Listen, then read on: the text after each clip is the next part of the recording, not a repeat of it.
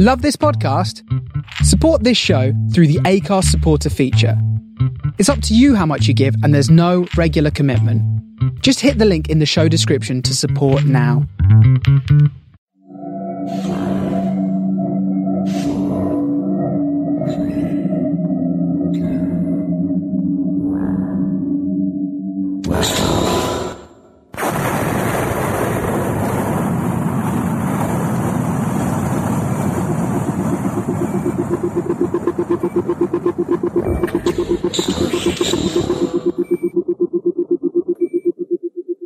This is the StarShipSofa. Everybody, welcome, hello and welcome to show 182.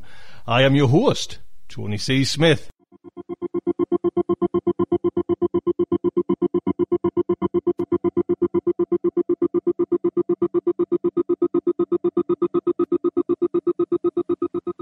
Hello everyone, I hope everyone is fine and dandy. Guess what I did yesterday?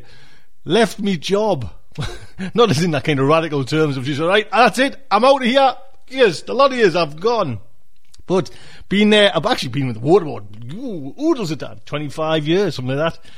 But that particular department, probably about, 15 years, and then now I'm going on to a new department. Oh, well, that's scary, but I haven't got that kind of hour's drive. So, a little bit of news about myself. I left that part, and the new job that I'll be going to is only, 8 minutes away. Do you know what I mean? But actually that's kind of a bit of, not a downside as well, because it's certainly not for fuel, but it is for listening to stuff. Do you know what I mean? On my little kind of iPhone there. So we'll just have to wait and see. I might be a very harassed and stressed guy, because it's not like the old job. After work and this fucking thing. Anyway, today's show, we have a little short story by Melissa Yuan Inns. Science News, JJ Campanella. This month's Science News. Main fiction comes from Will McIntosh, one of my favourite writers out there at the moment. And finally, we have a little promo by Revolution SF, so do look out for that. End of the month, and you know what end of the month is? It's art. Now, just honestly, stop what you're doing. Check your iPhone, check your Android phones, check the website, whatever you do, check out this art.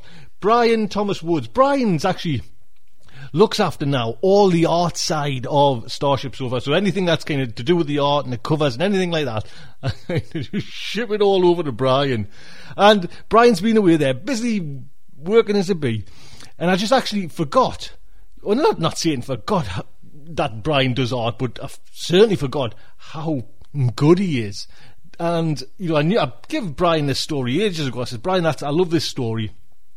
Will you do some art for it? And Brian's been so busy kind of sorting out all the artwork for, you know, StarShipSofa, came up with this, and he actually, bless him, it was down to the wire. Do you know what I mean? He sent it the other day or yesterday, and he had 4 hours sleep before he had to go back to work. But have a look at this art. Like I say, Brian's been so busy kind of, you know, working for the kind of behind the scenes in StarShipSofa. I haven't appreciated just how good. Look at this. And it's when you actually look at the art and you kind of, the face of this clown, the emotion that Brian's captured in there is just awesome. Do you know what I mean? It's just staggering.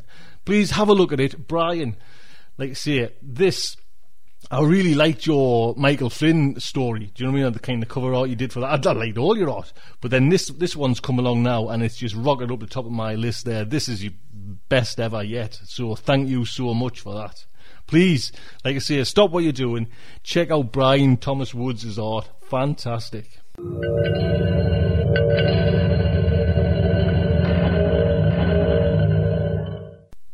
Little short story coming up then by Melissa Yuan Inns. Melissa is a writer, physician, and she says free spirit living with her family outside Montreal, Canada. She's had work in Interzone. She's had stories in the anthology The Dragon and the Star. She's got a new bit of fiction coming in the anthology Beware the Night. Been in Weird Tales, Nature, Open Space. This is one writer you kind of really need to kind of keep an eye out for, and, you know, look where she's going, because some fantastic work's coming from Melissa. The story is narrated by Jonathan Dans. As you know, Jonathan did the Nebula-nominated Christopher Caston Smith story. And as if he didn't know he's going to get a whole load more. So the StarShipSofa is very proud to present. Read by Melissa Yuan Innes. From the operating table, Rosa Clark watched the anesthetist insert an intravenous line into her right hand. For a 15-year-old, she must have had difficult veins, because he had to poke her twice before the burgundy blood flashed back up the catheter. She didn't flinch. Usually, I don't enter the OR until the residents have prepped and draped the patient, but this one was special. She was the youngest spontaneous donor we'd ever had, but arguably one of the smartest. I crossed to her side. "Are you sure?" She nodded, but whispered, "My grandmother would kill me." She looked about as pale and thin as the hospital sheet she was lying on. Her heart pulsed at 99. Goose pimples rose on her arms. A stray lock of her long, wavy, cinnamon-colored hair was the brightest thing in the OR until a nurse tucked it behind a blue hairnet. When she first walked into my clinic, all I saw was the hair. Recessive gene jackpot. I scanned her face. Another check mark for mild to moderate freckles. Even with the current rage for redheads, the Dalmatian look wasn't in. But she'd made me see her as an individual. First of all, she pointed out the high miscarriage rate. Even though we did our best at immunohistogenic matching, our success rate was worse than any other transplant surgery. I'd started to believe my own hype. The applause of my colleagues at conferences was addictive enough without the gifts, donations, and documentaries of Resamoms. Just that morning I downloaded a mini-movie where the Resamom held a Doptone to her very pregnant belly, cut to a PG-13 shot of the labor, and ended with her holding newborn baby girl. "Thank you, Dr. Fletcher, for helping our dream come true." But Rosa had said, "Isn't it true that over half the fetuses die, even with you doing surgery? And you're supposed to be the best, aren't you?" Then she refused to answer questions about her parents. I left that blank on purpose. You can ask everything about me, but not my parents. I'd objected to this question myself. We don't know how much of intelligence is genetic, and careers don't equal intelligence. My dad was a bus driver, and my mom worked in a fish factory. The board psychiatrist had intoned, "IQ tests aren't practical, so for most spawn donors, parental occupations are the best we'll get. Birth mothers want smart babies. End of story." So this strange, strong, red-haired girl was a woman after my own heart. At least she was until she refused to answer my questions about her partner. "Rosa, it would help your embryo to answer these questions. The ones who don't get placed, well, you'd have to go back to the old-fashioned choices of abortion, adoption, or raising the baby yourself." Her green eyes revealed nothing. "Tell me anything, like, does he have red hair?" Rosa half snorted. "No." Too bad. I wrote non-red hair. "Anything else?" She didn't move. "Interests, height, age, serial number, anything." "Anything to sell my baby?" she snapped. I studied her for a minute. "Anything to play the game, so your baby has a better chance at life." "Ha!" She blinked away a tear. "What happened to just wanting a baby?" I shook my head and didn't answer. Her fists clenched. "I wanted to have a good home. That's why She cut herself off and stared at me. "I want to screen the birth parents back. I want to see them before they get implanted." "Done." Highly unusual, but no one would have to know. "Now, about him." She thought a little. "He plays the trombone, he's good at science, wants to be a physicist, and he has a great French accent." A smile flickered. "He likes children." In the silence, I said softly, "That's fine, Rosa. Thank you." "Oh, yes, all right." She signed the consent form so hard that her pen ripped the page. So now, with Rosa before me, I asked her one more time, "Are you sure you want to donate your embryo?" She turned her head away. "Just do it." The resident stopped talking. I felt the anesthetist's and nurse's eyes on me. Finally I said, "All right." Once she was under and prepped and draped, I made a phalansteal incision just above the pubic hair to open the abdominal layers down through the peritoneum. A resident retracted the bowels. I gently incised the uterus with a robotic scalpel. Under the microscope's guidance, I removed an embryo the size of my pinky nail as well as its placenta. The nurses sighed with relief when I slipped it into a Nutrigrow bottle. The anesthetist woke up Rosa and wheeled her to recovery. And after a quick room clean, the rest of Mom rolled in praying. Her husband stroked her hand. "Don't worry, Lorna. We'll have our little redhead yet, God willing." The embryo would have one recessive red-haired gene from its mother. Artificial downregulation of the melanocortin-1 receptor could guarantee red hair, but it was still unpopular, especially with the religious candidates. 2 hours later, I ducked into step-down recovery to tell Rosa all had gone well. "Someone can take you home." She swung her legs over the side and grabbed the bed for balance. "I'll call a cab." "Rosa, you're still—" "I'm fine." She started to stand, then froze. I followed her gaze to a young man in the hallway. "Booker!" He caught her before she fell. "Baby." "Booker." He stroked her hair, and she wrapped her arms around him tightly. "Booker, you came." They looked so young, so right together. My throat ached. His dark cocoa fingers moved tenderly against her red hair. A cry strangled in my throat. "Doctor!" Rosa held herself just out of his arms. "Doctor! Booker is not the father." He opened his mouth, but she sliced it off with a look. I'd listed the father's race as unknown when the recipients signed. Now I had possible new information that one of my patients wanted suppressed, and the other, more powerful patient would want known. There was no test for race. The Janssen Foundation, founded by white supremacists, put some money into it, but there were more molecular genetic similarities between races than differences, and the test was neither very sensitive nor specific. In the end, I'd probably have to do a second spontaneous donation. The chances of finding another compatible donor were very small. The chances of a couple wanting a half-white, half-black baby twice removed were even smaller. The chances of the embryo surviving another transplant were almost nil. I closed my eyes and wept.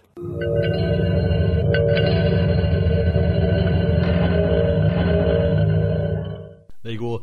Copyright is Melissa's. Do pop over there and say hello to Melissa. Like I say, a very exciting writer who I've just getting to know. Brilliant stuff. Next up, good old Saltworth there, JJ Campanella. Jim, Science News Squire.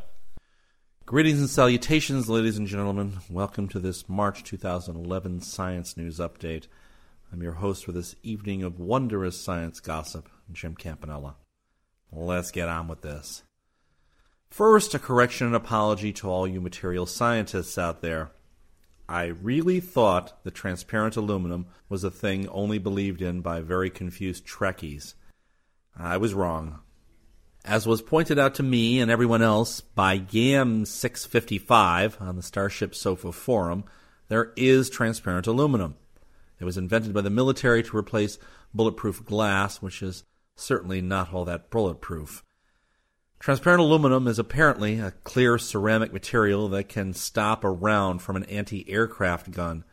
It's about half as heavy and thick as bullet-resistant glass, and apparently much, much tougher.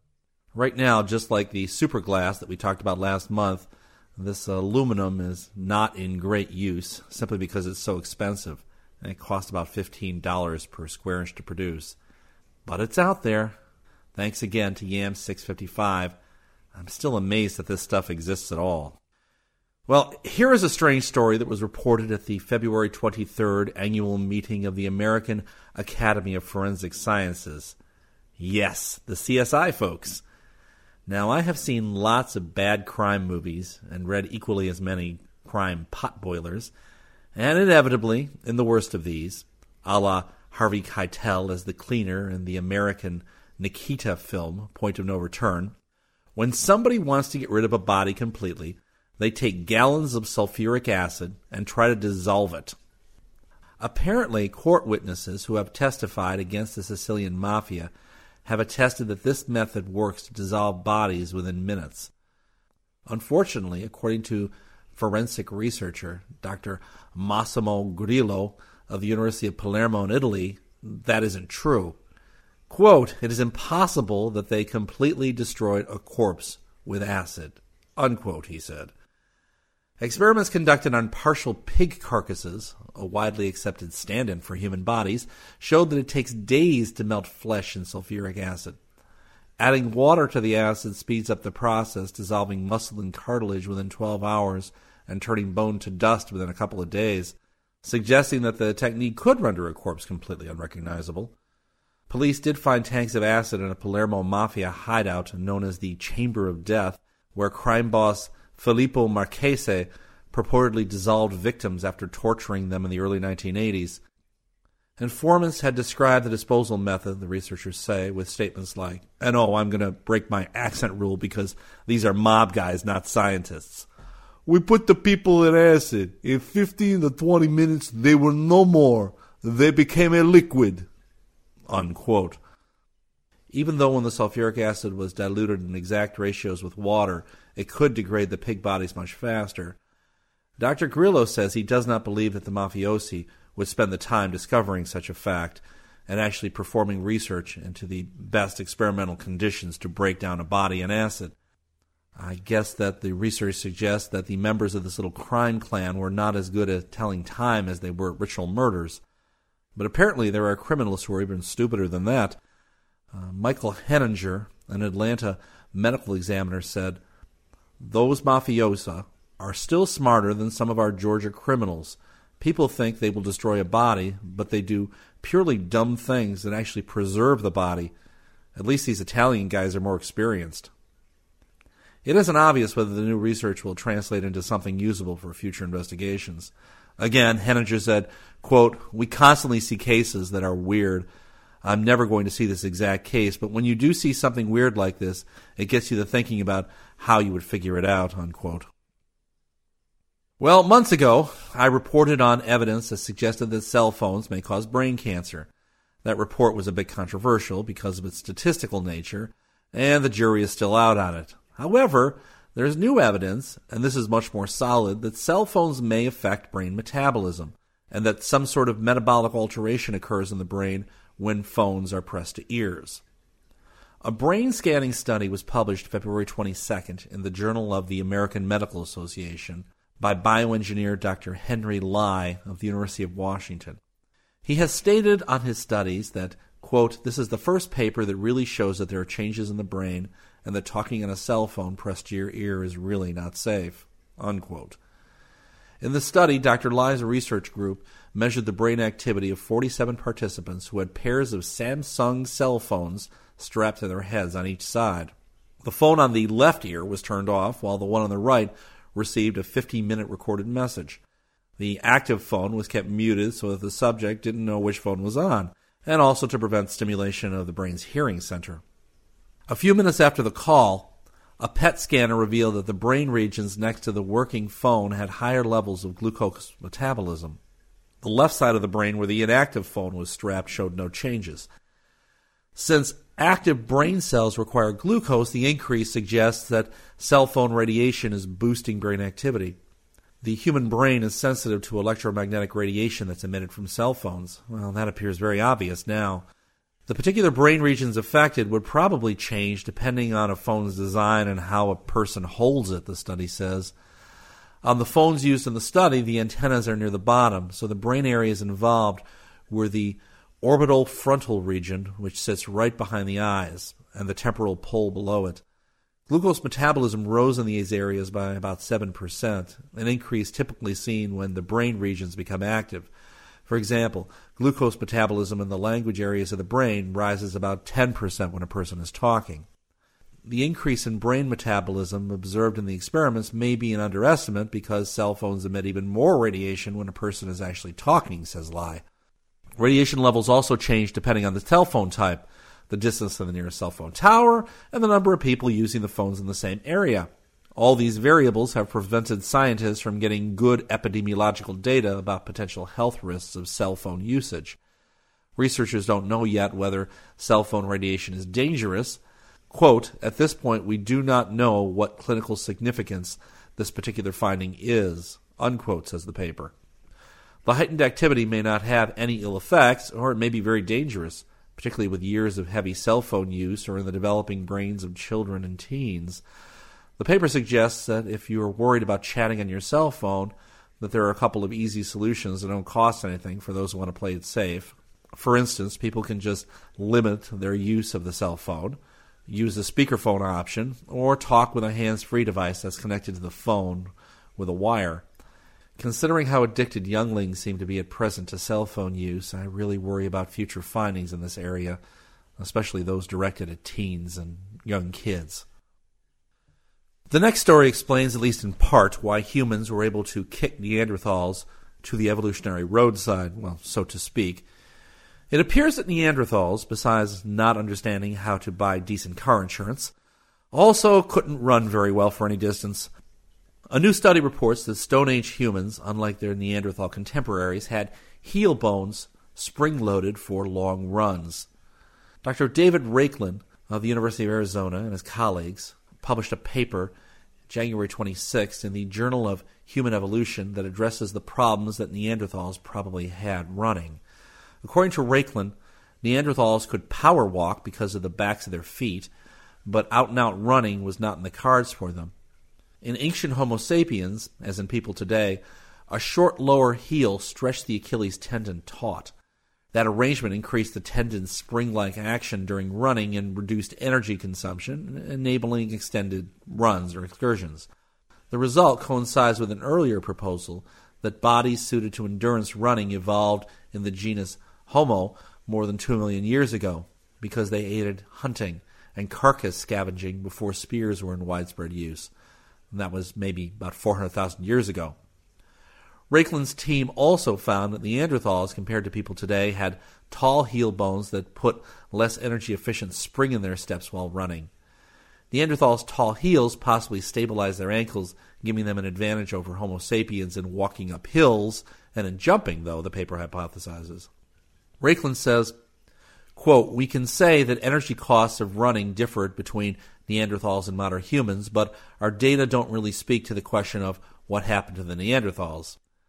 Scientists already knew that relative to Stone Age people, Neanderthals weighed more, had shorter legs, and had smaller inner ear canals that would have affected the balance needed to coordinate body movements, all obstacles to endurance running." Raiklin's study just provides more evidence that Neanderthals were not as adept at long-distance running as humans. Reasons why modern humans evolved to run farther than Neanderthals are unclear, the paper explains. Running prey to exhaustion may have worked better on hot African savannas where Homo sapiens lived than in the cold European settings inhabited by Neanderthals.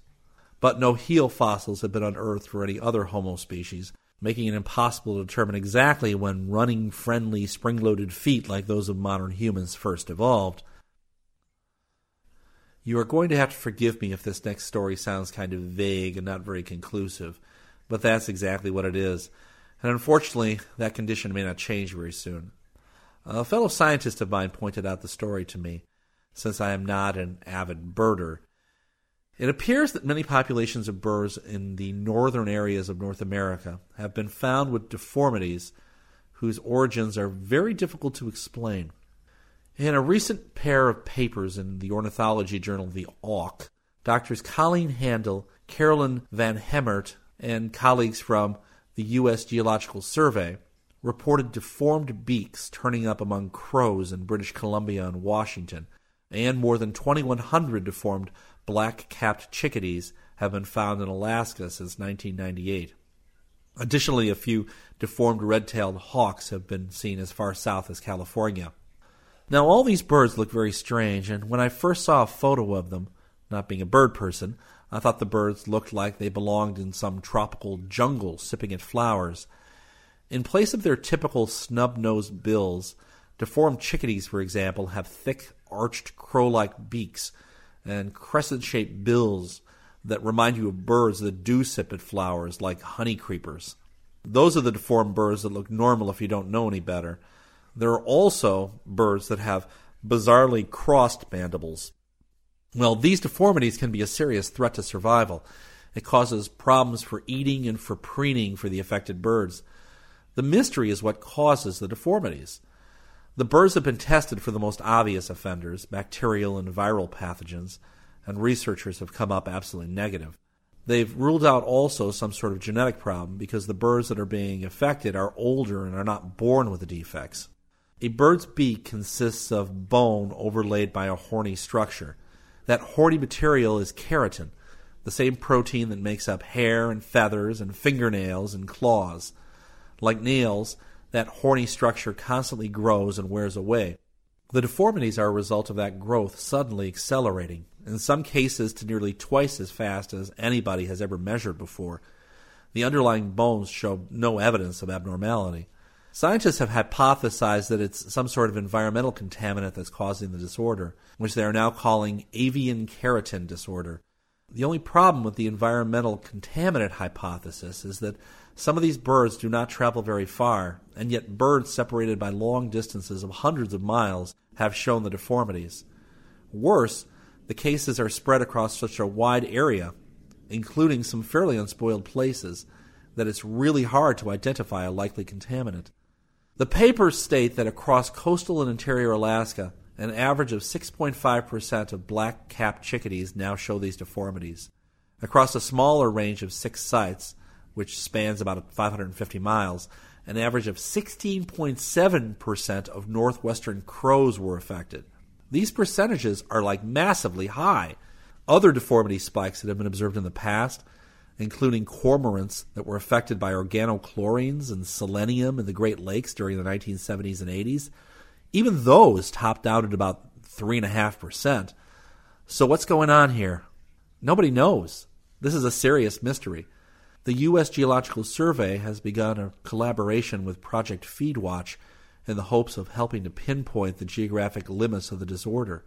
They encourage anyone who sees a deformed bird anywhere to report it to the USGS website, www.bit.ly/deformedbirds.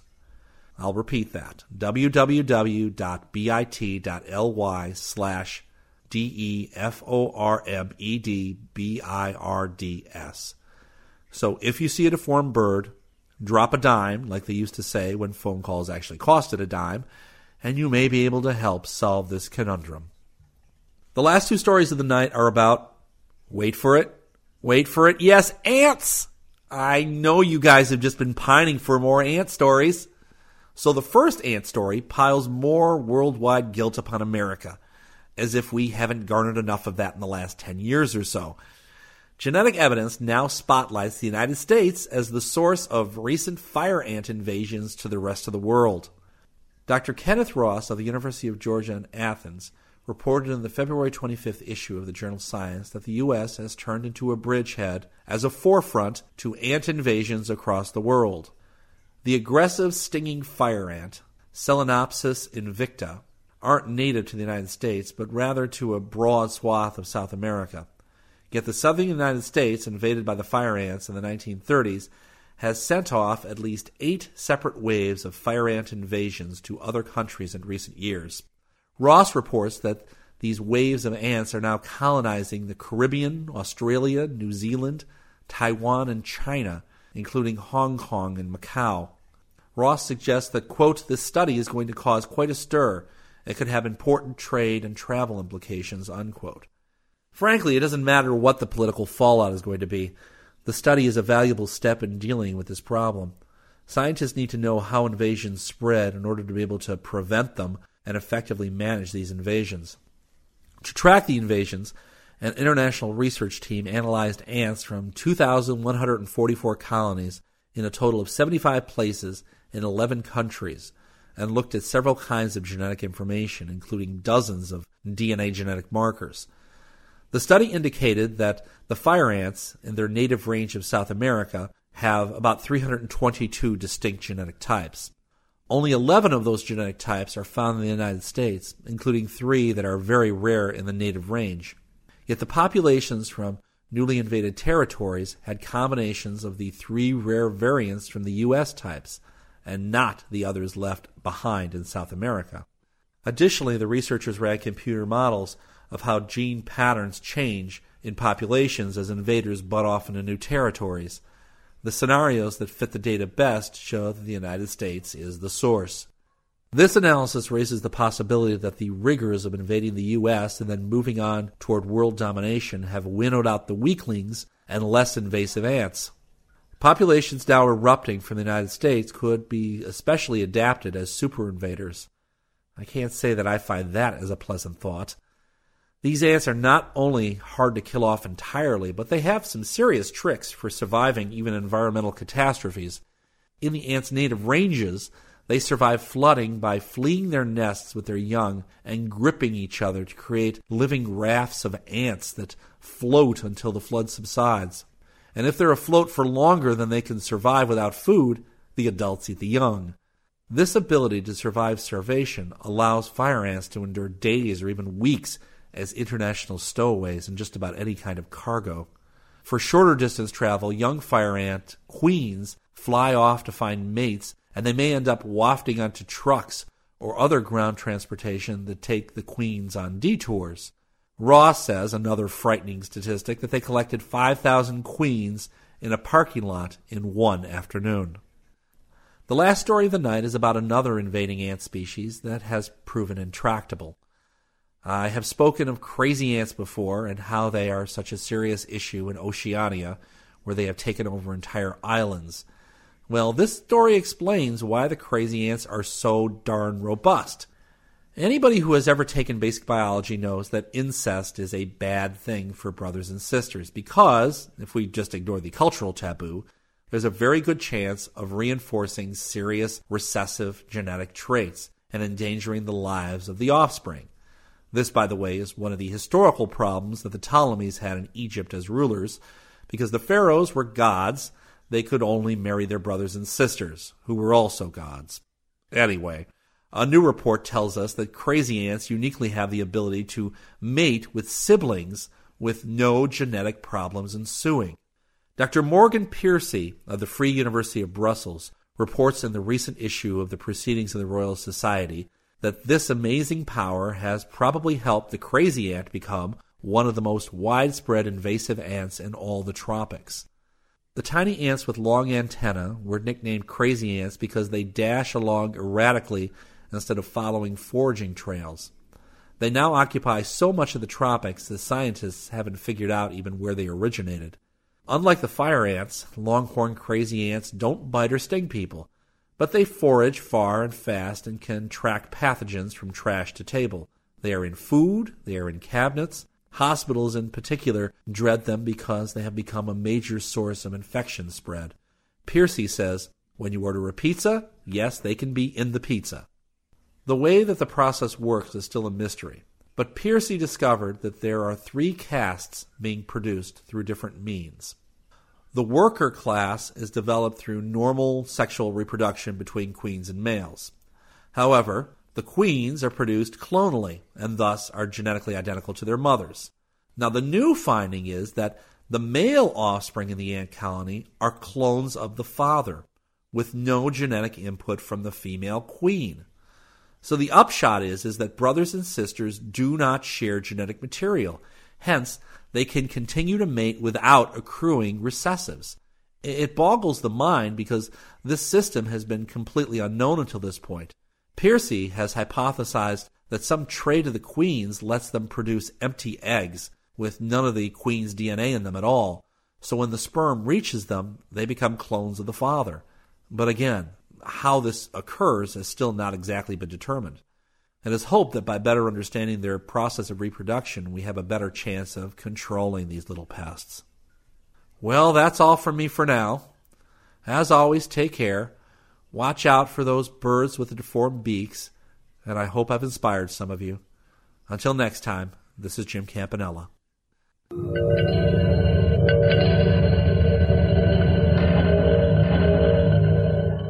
There you go. You know, month in, month out, Jim. What a star, thank you. Next up is main fiction, and it's by Will McIntosh. Will has, like I say, come along, and I was rooting for him for that Hugo Award for Bridesicle, that short story. He got that. And some of the things like Will's wrote, it's just mesmerising. You know, this story as well, it's just to take this idea, you know, a bizarre idea, like I say, and it's just an amazing story.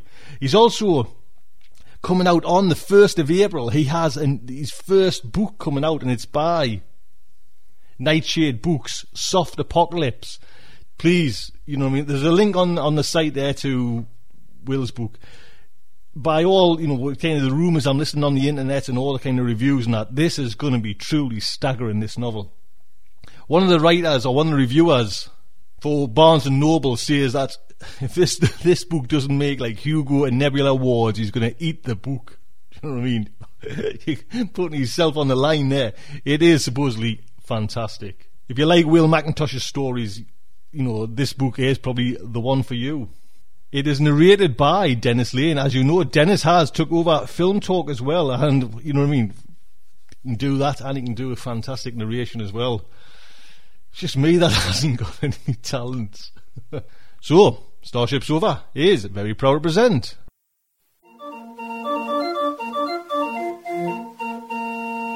A Clown Escapes from Circus Town by Will McIntosh. Beaners tied the pillowcase to the end of a fiberglass rod he'd cut from his cot, then slid the rod down the neck of his crepe-collared shirt and into the waistband of his patched, baggy pants, careful not to scrape his ass with the splintered end. The pillowcase held a change of clothes and some clown chow. Glancing around to make sure no one from management had wandered into the tent, he gripped a sharpened butter knife between his teeth, wrapped his arms around the massive tent post, and shimmied upward towards the billowing folds of the tent roof, striped red and white when sunlight filtered through the silky fabric, but only grey and dark grey now. His grunts of exertion drowned the thunderous snores of his brother clowns. From 50 feet up, the vast grid of tiny rectangles was almost beautiful. The pattern was imperfect, however, because the cots closest to the shithouse were not splashed with the bright red and blue and yellow of sleeping clowns. They were empty. They'd been full of clowns last night, but 100 or so had disappeared around chow time, and, if the past was any gauge, they would never be heard from again. Beaners sorely wanted to know where they went. That was why he was climbing a tent pole. Clowns shouldn't just disappear. If Beaners had been more introspective, he might have admitted that he also wanted to breathe fresh air, to gaze at landscapes unclotted by clowns. He was so sick of their giant eggplant feet, their chorus of rolling snores and whistled exhales, the cotton candy stink of their unwashed armpits and the sex-starved pillow ejaculations. Clutching the post with one white-gloved hand, Beaners pulled the knife from his mouth and stabbed the tent fabric, opening an incision. The material drooped on either side, exposing a crescent of black sky and moonlight. He sighed with relief that the breach detector, as he'd guessed, didn't extend to the tent ceiling. He tossed the fiberglass pole up and out, then gripped the edge of the rent fabric with one hand and swung his balloon-sized foot up through the hole and rolled onto his back, panting. The ride down the outside of the tent was harrowing. His rubbery face flapped in the wind as the ground hurtled towards him. He landed hard, then staggered to his feet, weaving like a punch-drunk strongman. When he had regained his wits, he vaulted over the motion detectors and ran for his life. Beaners skidded around the corner of the snake charmer's shack and paused, panting, pressed up against the wall like a knife-thrower's assistant. All was quiet. He cut through an animal tent to stay out of sight. Lions and tigers, giraffes and elephants lay sleeping in an indiscriminate tangle. From what Beaners had heard, all of them were somehow grown from pigs. All ate the same chow and had no interest in eating each other. The whites of his face, red with strain, Beaners shoved a trampoline out of the acrobatics tent and into the moonlight. He scaled a support pole on the tent, surveyed Circus Town from on high for a moment, then launched himself at the trampoline. He soared up and over the wall and its defences, hit the ground at a bad angle. His open mouth cracked shut, and he rolled backward, down a brambly ravine and over a bank, landing with a splash in a shallow stream.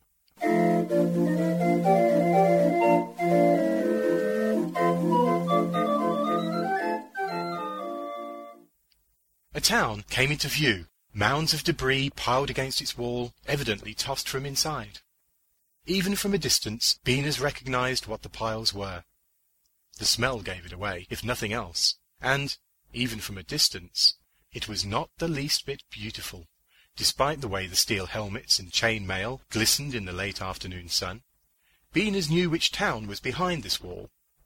Medieval village. He shifted course, planning to skirt around the pile of bodies, and maybe the entire village. But then he noticed a lone figure, sitting up against a tree near the carnage. It was not a knight. In fact, Beaners squinted, it appeared to be a superhero. Judging from the bright green, skin-tight outfit, a Green Arrow. Occasionally, marks who visited Circus Town from Superhero Cove were Green Arrows. More were Batman's, but he'd separated a few Green Arrows from their money. All the marks from Superhero Cove were thick with muscles and acted like they were hot stuff. Beaners figured that a lone person was more likely to talk to him, and less likely to kill him, than a group of people, so he decided to approach the Green Arrow. As he got closer, he saw that the Green Arrow was eating a lunch spread around him. "Lovely afternoon, isn't it?" Beaners asked as he approached under the Green Arrow's gaze, hoping to strike a cordial note. "A clown?" the Green Arrow said in a gravelly baritone. He had a blonde moustache and a goatee. A quiver of arrows and a bow lay on the grass within his reach. His green outfit was identical to the other Green Arrows Beaner had seen, except this one was blood-stained. A white, blood-soaked rag was tied around his thigh. "Yes, your eyes do not deceive you." "What are you doing here? I thought clowns were indentured." "I escaped from Circus Town," Beaners said, unable to think of a lie that was better than the truth. Green Arrow threw his head back and laughed. "You escaped? I didn't know clowns were bright enough to brush their teeth, let alone escape." "Here we go," Beaners said, examining a scraped elbow he'd received when he went over the Circus Town wall. "Let's get it all out. Clowns are morons. Clowns are made from pigs, just like the other animals at the circus." "Aren't they?" Green Arrow asked, frowning. "Sure, whatever you say," Beaners said. He pulled a little flap of skin off his elbow, blotted a drop of oozing blood, stared at the blood-stained fingertip of his white glove. "So, what will you do now that you've escaped?"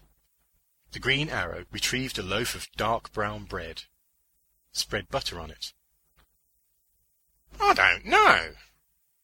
Maybe find work?" Green Arrow waved dismissively. "Who's going to hire a clown? What can you do? Fall down for a living? Deliver cupcakes on a tiny bicycle?" "I can work?" Beaners thought of all the shithouses he'd cleaned in his miserable life. Green Arrow only shook his head, considered Beaners from the shade of the scrub pine, his injured leg stretched out, his good one bent. He took a bite of the bread, his brow knotted in obvious pain. Beaners settled near him in a strip of shade. "What happened to your leg?" Beaners asked. He poured some clown chow into his palm. If this guy was going to eat, he might as well join him. Green Arrow looked at Beaners' chow-filled palm, frowning. "What is that? It looks like duck droppings." "Hey, that bread don't look all that tantalizing either," Beaners shot back. Green Arrow grinned, held up a finger. He pulled a hunk of chocolate from his satchel and held it up. "How about this, clown? Does this look tantalizing?" He sunk his pearly whites into the chocolate and chewed with gusto. Beaners chewed the clown chow more slowly, studying Green Arrow. The truth was, Beaners didn't know if he should be tantalized or not. Clowns caught eating mark food were ground up and fed to the seals. Green Arrow glanced up, meeting Beaners' gaze. He sighed theatrically. It's a heavy burden to be a hero. He broke off a square of chocolate and tossed it into Beaners' lap.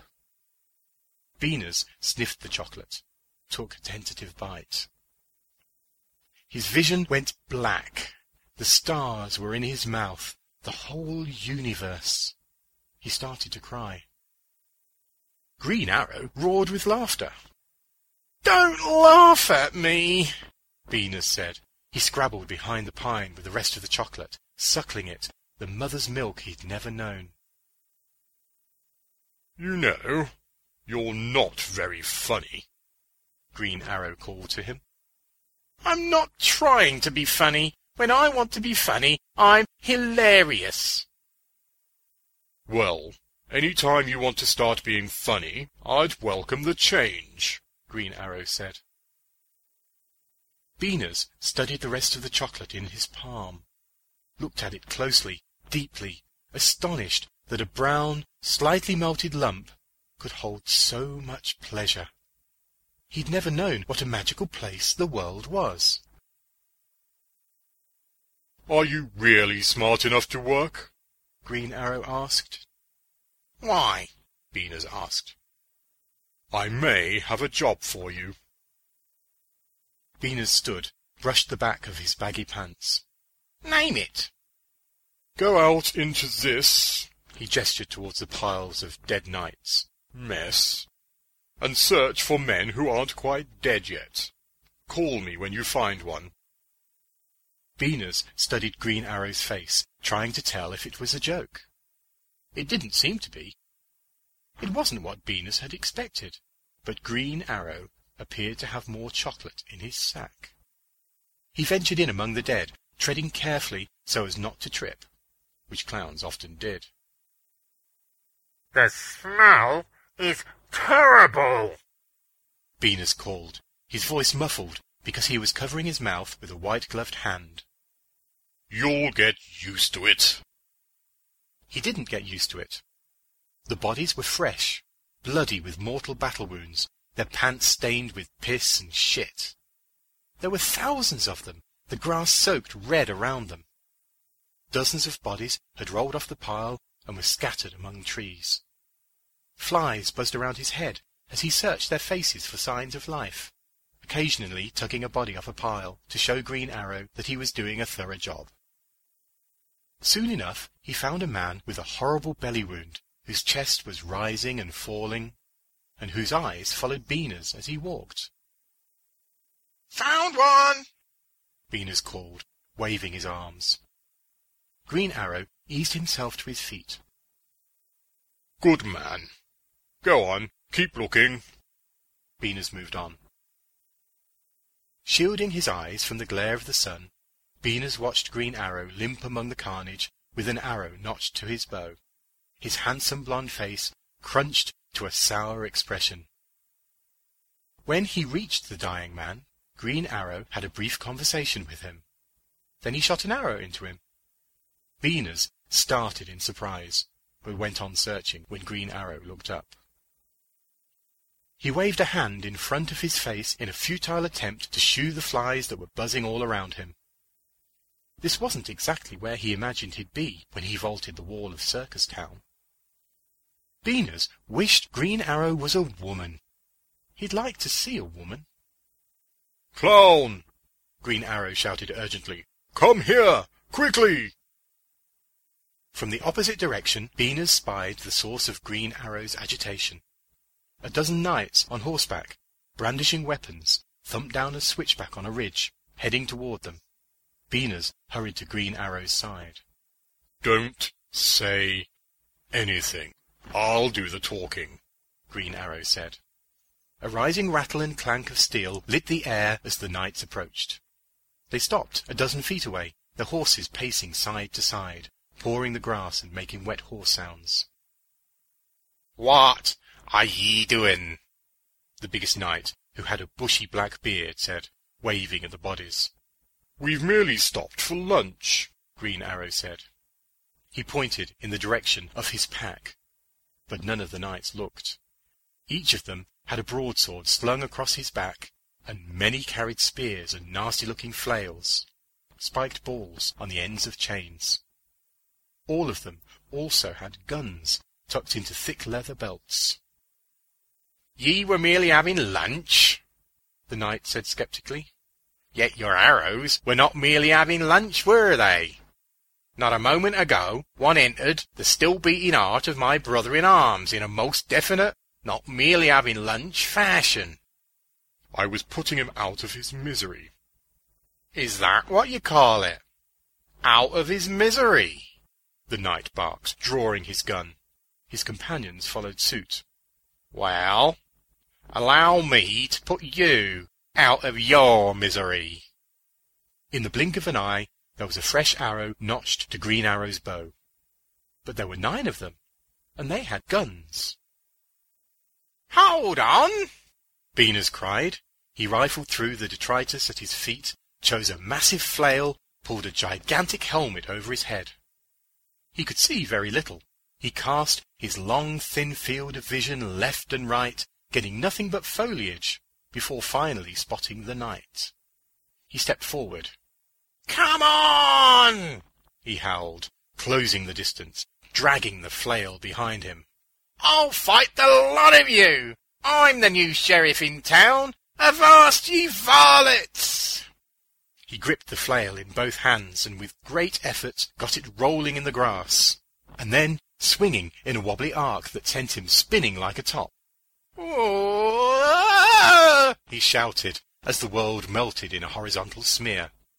He released the flail. It sailed over the heads of the knights. Beaners landed hard on his big rump with an oof.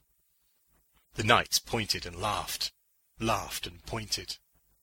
Beaners struggled to his feet, took a few dizzy steps, and fell again. "Who's first?" he said. He regained his feet with exaggerated effort, retrieved a sword from the bloody grass. "Come on, you maidens!" He tripped over a corpse and fell a 3rd time. The knights laughed harder. Few things become funnier with repetition. Self-inflicted pain is one of the few. When Beaners performed the hammering a nail routine, the audience laughed harder with each missed strike that found his thumb. In all likelihood, there was a point at which the comic value of injury finally began to decline, but Beaners had never found it.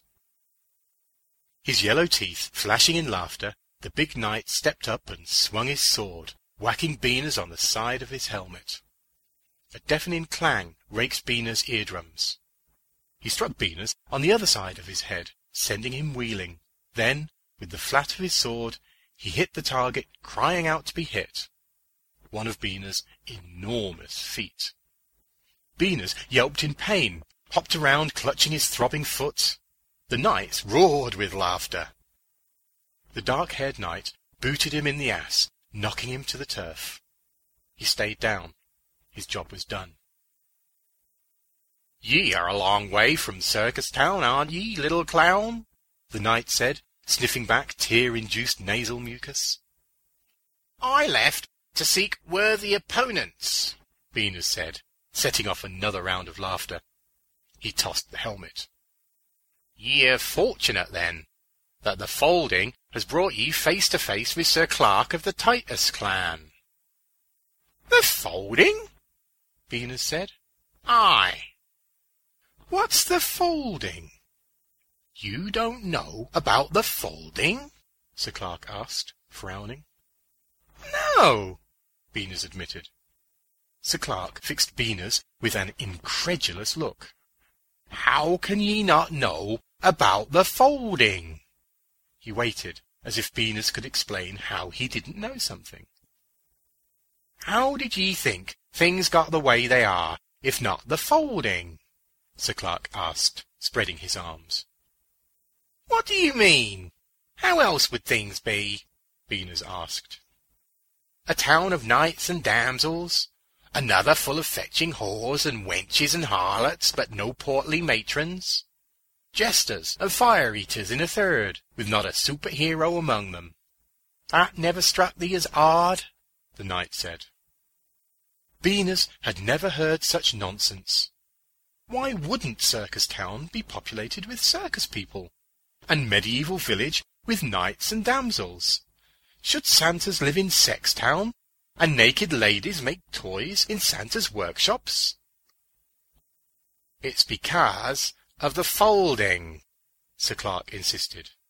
Beaners just shook his head, eliciting a huff from the knight. 10 score years ago, things folded. Places were pulled from all over time and dimension and folded into one place. This place. That's why we no longer have superpowers. They don't work in this dimension, Green Arrow said. Superpowers? Beaners said. Yes, superpowers. Extraordinary abilities, Green Arrow said. In our home dimension, superheroes have powers. Nothing can pierce a Superman's skin. A Spider-Man can climb walls without rope. Beaners watched Green Arrow closely, searching for a telltale smirk. He suspected they were trying to pull one over on the clown. What were things like here before the folding?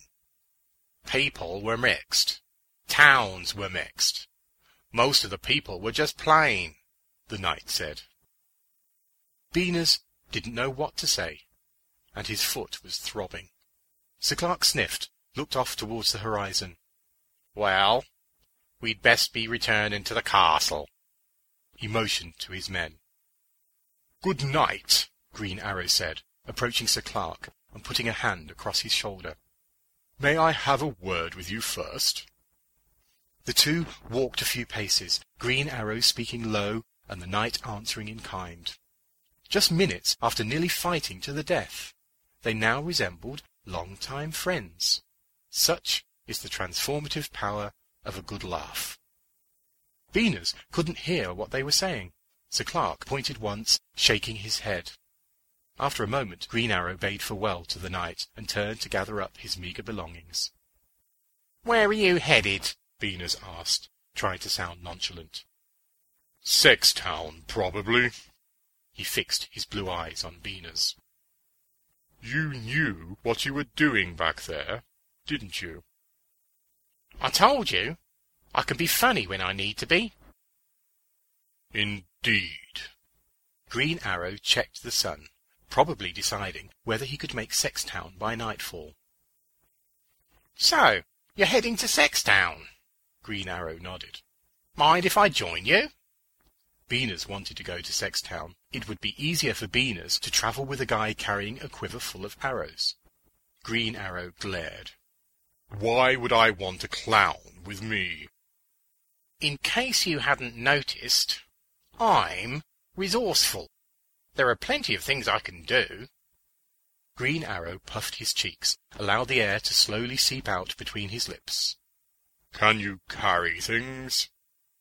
Well, that's not what I was referring to. But yeah. Without a word, Green Arrow tossed his satchel at Beaners' feet, turned on his heel, and headed down the road. Good. Then you can join me. Beaners fell into step 2 paces behind Green Arrow. He struggled to keep pace. So, do you have a girlfriend back in Circus Town? Is there a Mrs. Beaners? Green Arrow asked. Beaners stared at him. A Mrs. Beaners? Yes, he shrugged. What? You ever seen a female clown? Come to think of it, no. Are there no female clowns? No. No female clowns. Beaners kicked a stone down the road. Really? Green Arrow said. Well then, what do you do when you're not performing? Very little, Beaners said. I shared a tent, with 2,000 other clowns. When I'm not working or eating, I'm in the tent. We get crazy in there, the boredom, the stink. Once in a while, someone can't take it anymore and runs off. Ends up where they aren't supposed to be. Maybe the acrobat's tent, or the penny arcade. Anywhere but the clown tent.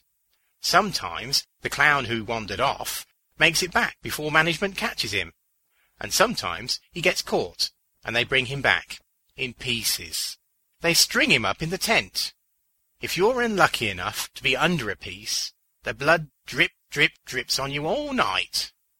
But you're afraid to move, because management's already in a bad mood. Green Arrow stared at Beaners open-mouthed. But enough about me, Beaners said. They walked in silence for a while. What were you talking to the knight about? Beaners asked. Nothing, Green Arrow muttered. You know, I think I deserve the truth, Beaners said. Deserve? I don't owe an accounting of my private life to a grubby clown. Beaners shrugged. Fine. Don't tell me. Green Arrow looked off into the canopy of trees overhead. Beaners whistled a Calliope tune.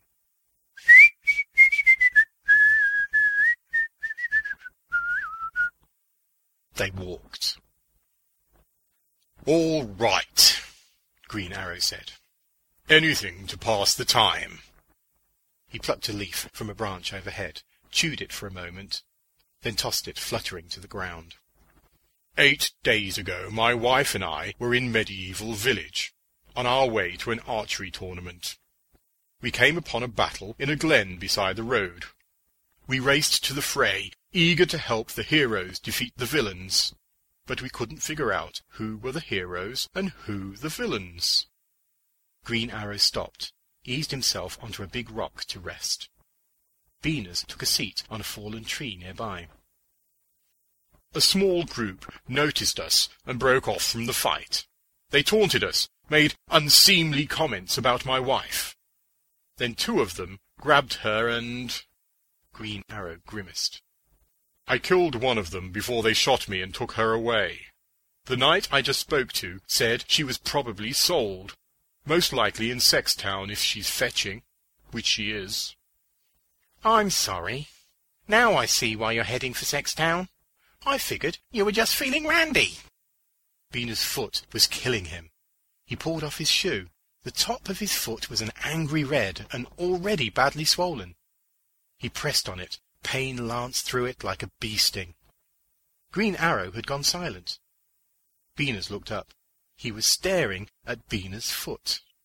The ivory-white parts of Beaners' face, that is, the parts beside the wide blue stripe around his lips, the red stars on his cheeks, and the swooping red semicircle eyebrows, reddened.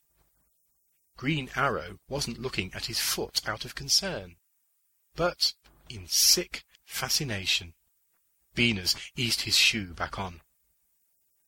They made slow progress, both of them limping, but eventually came to a wide open road. Green Arrow led them west, toward the setting sun. Have you ever seen big groups of clowns outside Circus Town? No, Green Arrow said. Why do you ask? Clowns are disappearing from Circus Town. Big bunches of them, every 3-4 months. Green Arrow threw back his head and howled with laughter. What? You think it's funny that clowns are vanishing into thin air? How can you be so wily, yet so ignorant? Beaners put his hands on his hips.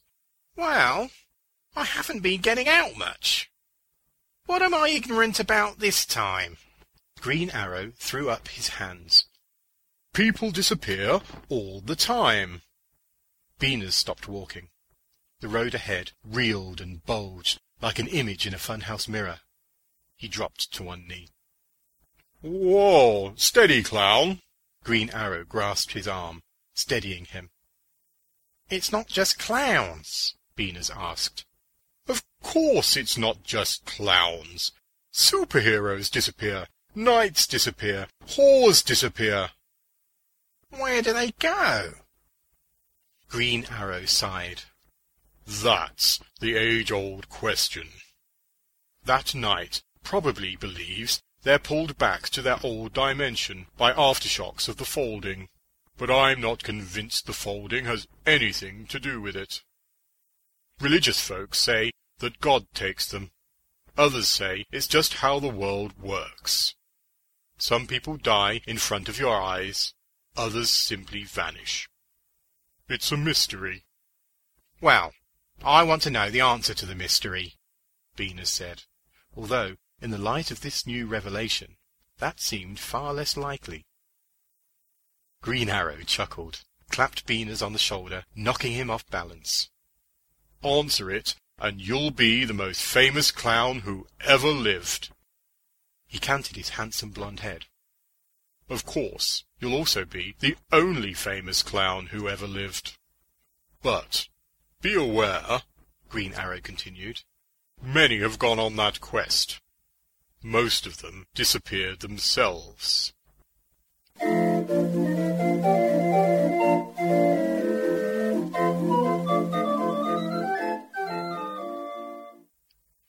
They crested a rise.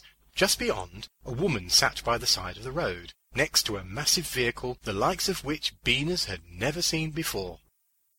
It was very tall, with a pendulous, hose-like appendage like an elephant's trunk. The woman was Asian, but Beaners didn't know that. To him she was slim and almond-eyed, with black hair, and clothed in a shiny yellow full-body protective hazard suit. "Hello," Beaners said as they approached. The woman didn't answer. She was sitting glumly, with her chin propped on her fist. "Are you from Sextown?" Beaners persisted. He said it as if it were a perfectly normal thing for a clown to strike up a conversation with a mark. It was a trick of sorts. He found that if you acted as if something were perfectly normal, others usually went along. The woman glanced up at him. "No," she said, without lifting her chin off her fist. Green Arrow put a hand on Beaners' neck and squeezed. "So, what town are you from?" Beaners asked, ignoring the hint. "I'm not from any town. I was born outside," the woman replied in a clipped, impatient tone that Beaners was well accustomed to. "Oh." Green Arrow grabbed Beaners' collar and pulled him down the road. "Don't bother people, you idiot." It had never occurred to Beaners that there were people who were born, lived, and died outside the towns. He'd thought the in-between spaces were mostly crossings to get from one town to another, and where you dumped your trash. "Who is she?" Beaners asked. "She's obviously management of some sort." Beaners snapped his head to look at Green Arrow. "I thought only Circus Town had management."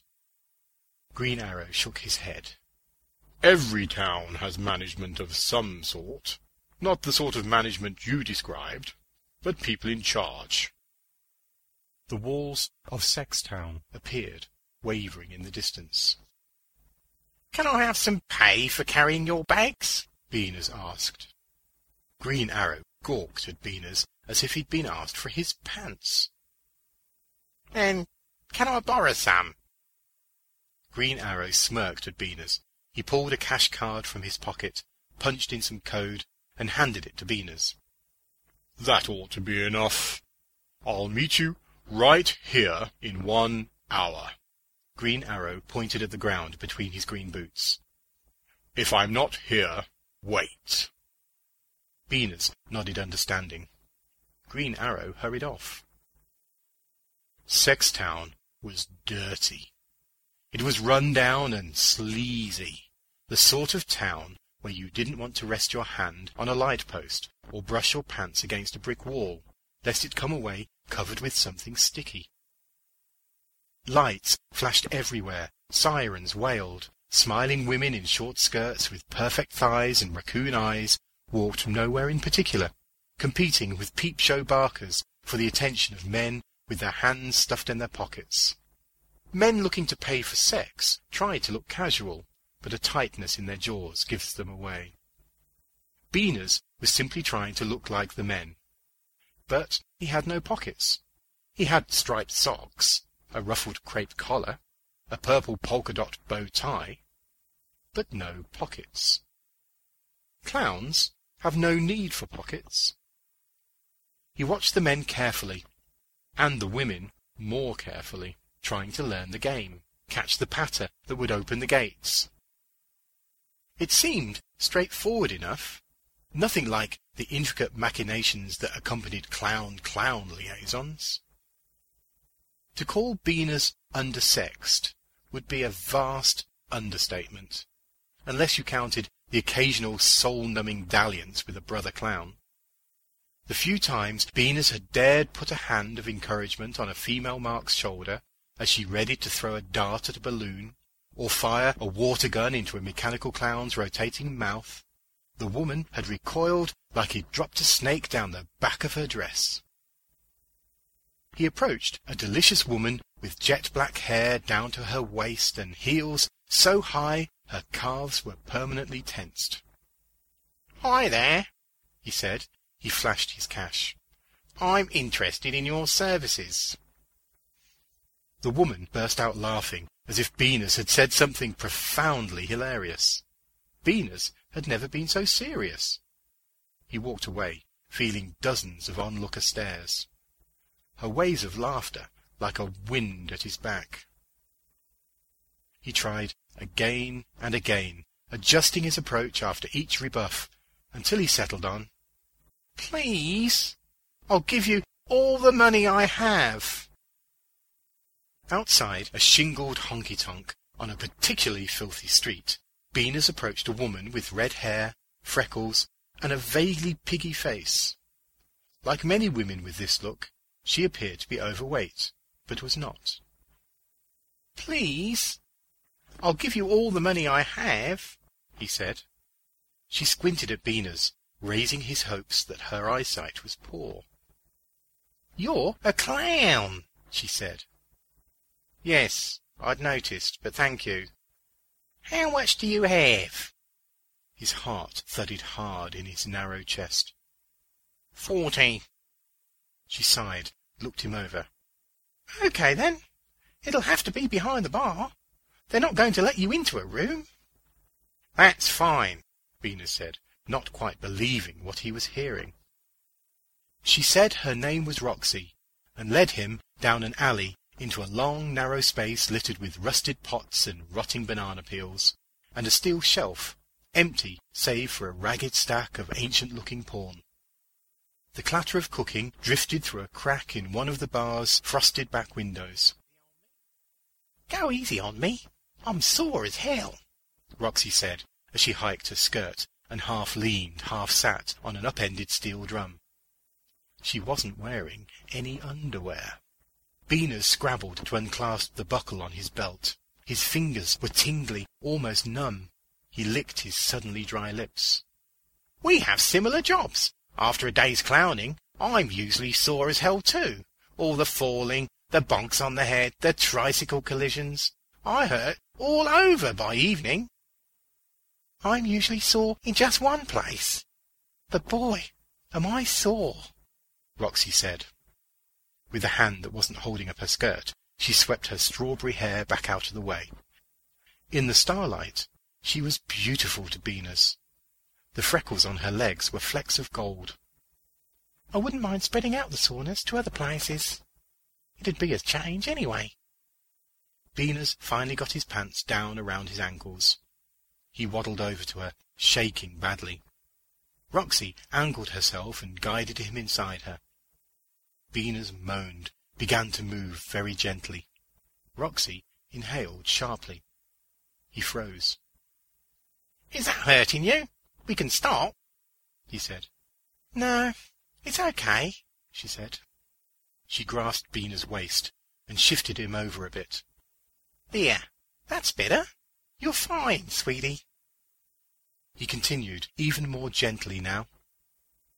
It was 1,000 times better than chocolate. He fought back tears of joy and gratitude welling in his eyes.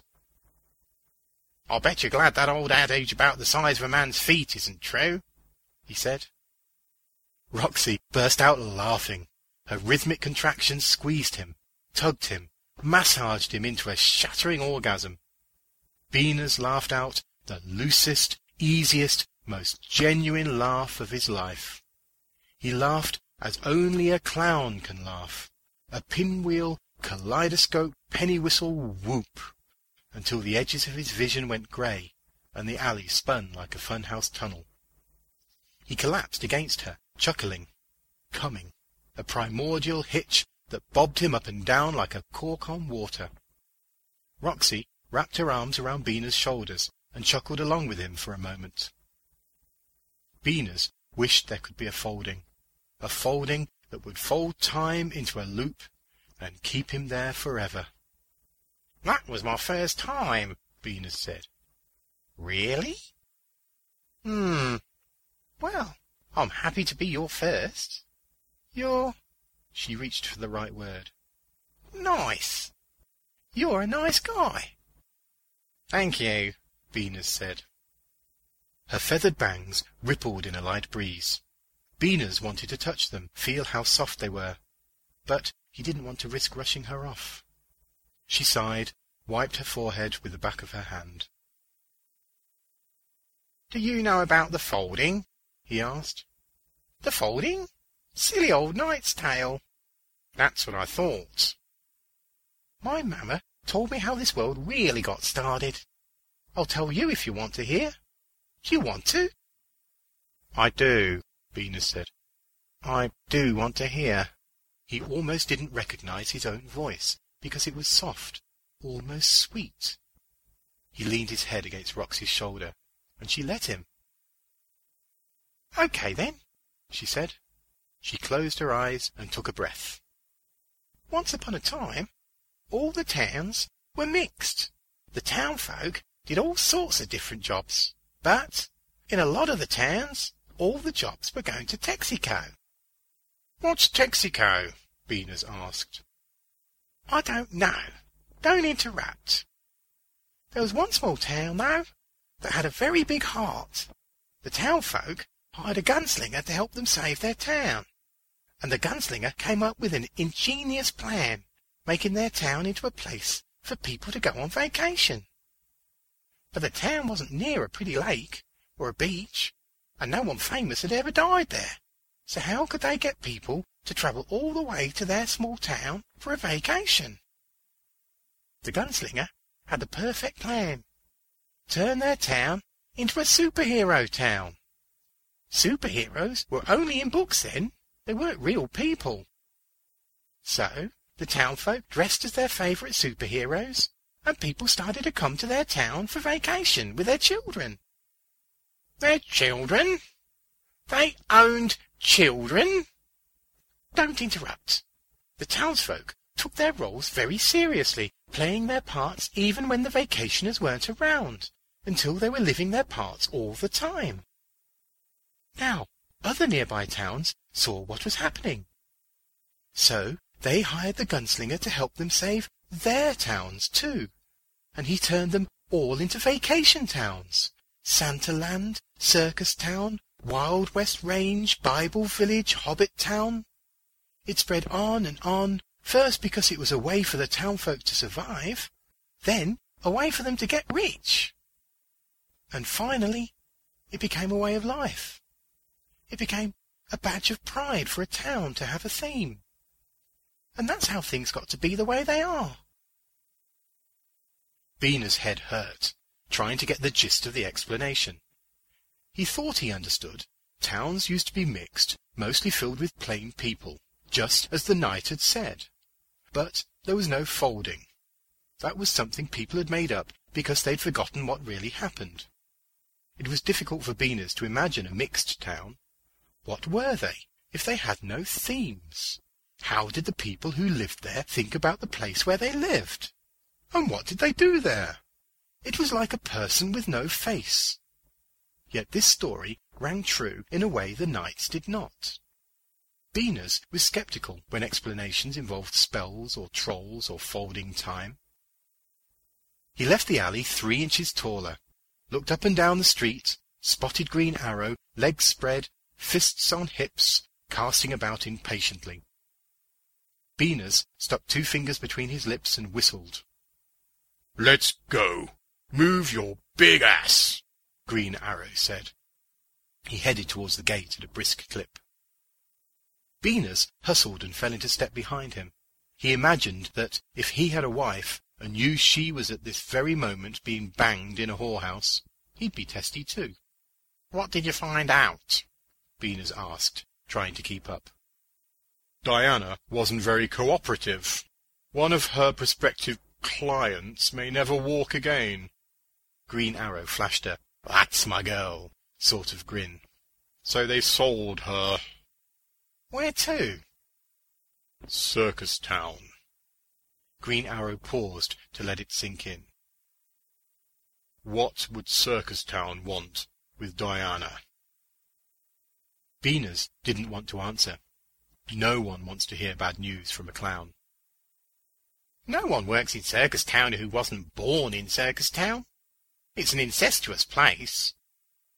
Well, evidently some people do. He swallowed. "People have seen women being taken underground." Green Arrow stopped walking. Underground, where management operates, where no one who isn't management, not even a superhero with a quiver of arrows, could ever reach. What would she be doing there? Green Arrow said. Beaners shrugged. Entertaining management was his guess, but he didn't volunteer that. "That's where clowns come from," he finally said. "That's where everyone comes from. What does that have to do with Diana?" "Nothing. I was just saying." He hadn't known that superheroes came from underground too. No one at Circus Town ever told him anything except other clowns, and they didn't know anything. A working girl approached them. She started to say something to Green Arrow. He cut her off with a slashing hand gesture and a curse. She hurried away. "In any case, Diana is underground. That I'm sure of," Beaners said. "Then that's where we're going." "You know we can't do that," Beaners said. "We'd need an army to get in there." "Damn it!" Green Arrow said, pounding his fist into his palm. Beaners barely noticed this. Most of his attention was turned inward, where the wheels were turning. He had an idea, the sort of insane idea people sometimes get and then quickly discard, because as soon as they consider it at any length, a dozen flaws quickly become evident, exposing the idea as an absurd impossibility. But this idea, as staggering and insane as it was, still held together after Beaners picked at it for a while, during which time Green Arrow had resumed walking. "Wait! I have an idea," Beaners said. Green Arrow went on walking. "Hey!" Beaners said, clutching at the end of his jerkin. "I have an idea!" Green Arrow glanced at Beaners but didn't slow. "I'm listening." "We go to the king of Medieval Village and convince him to invade Circus Town." "Invade it?" He stopped, spun on Beaners with wide, incredulous eyes. "Invade it," Beaners said. "We tell the king that the clowns are ready to rise up, that we can take out the security measures for the walls and open the gates from the inside. In exchange, he agrees that your wife and any other women underground go free, and so do the clowns." "The clowns are ready to rise up?" Green Arrow asked. "Let me worry about that," Beaners said. Green Arrow stared hard at Beaners. "Can you really do this, clown? Are you serious?" "Do I look serious?" Green Arrow searched Beaners' face. He nodded.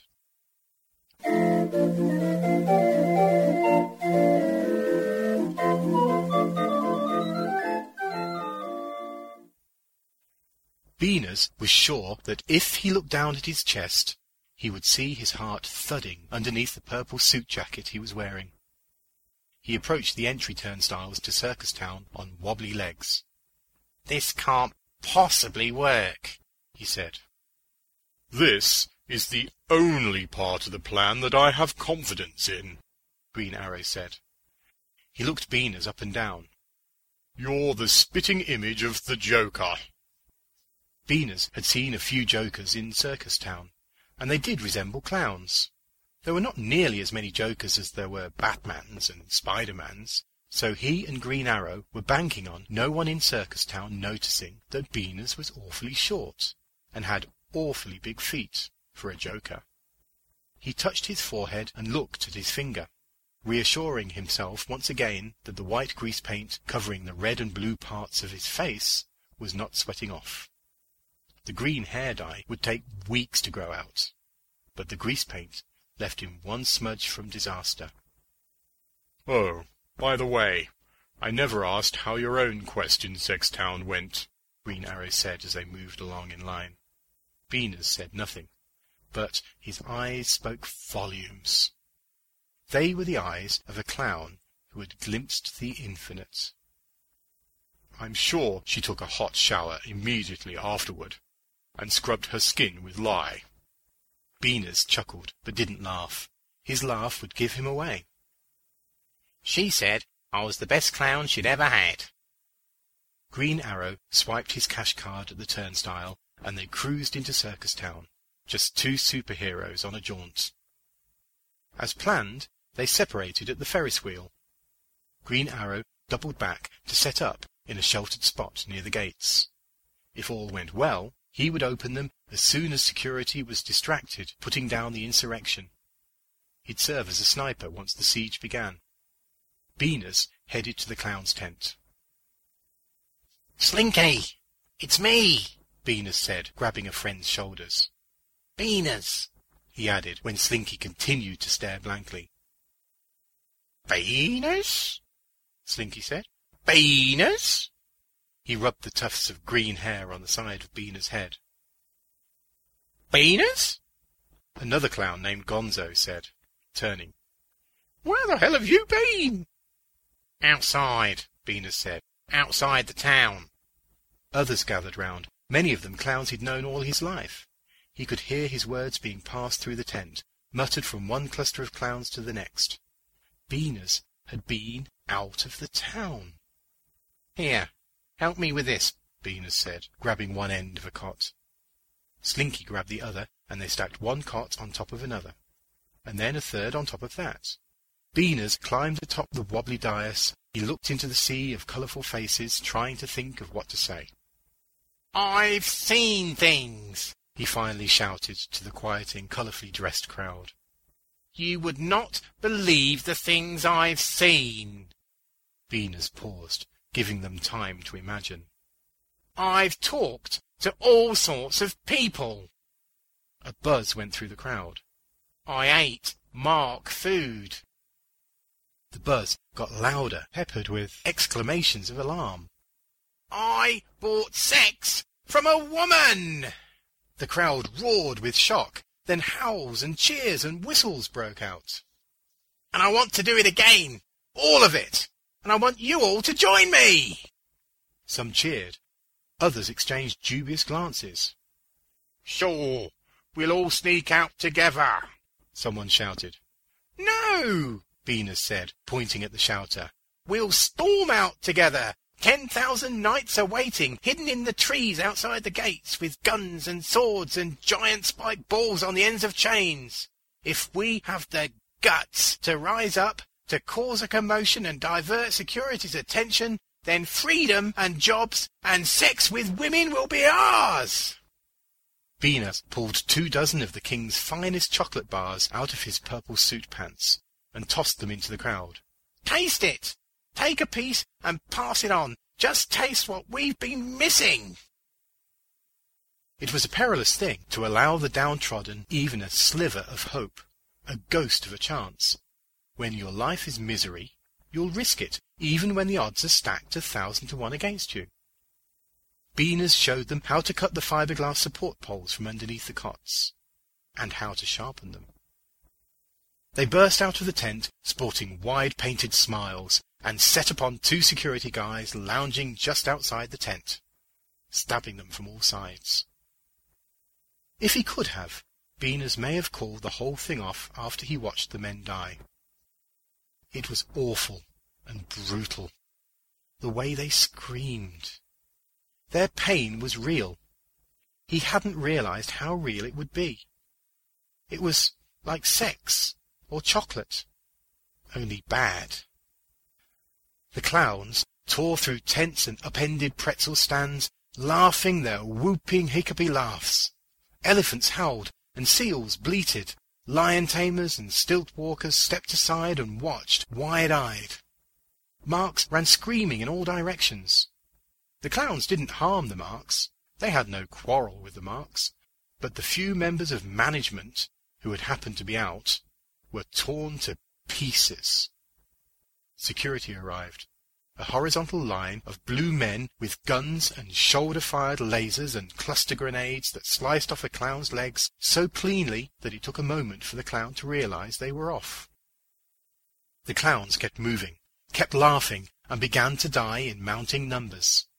The plan was to spread out so security couldn't use their heavy weapons without risking injury to Marks, and to cause as much commotion as possible. They executed this plan well, because clowns are smart.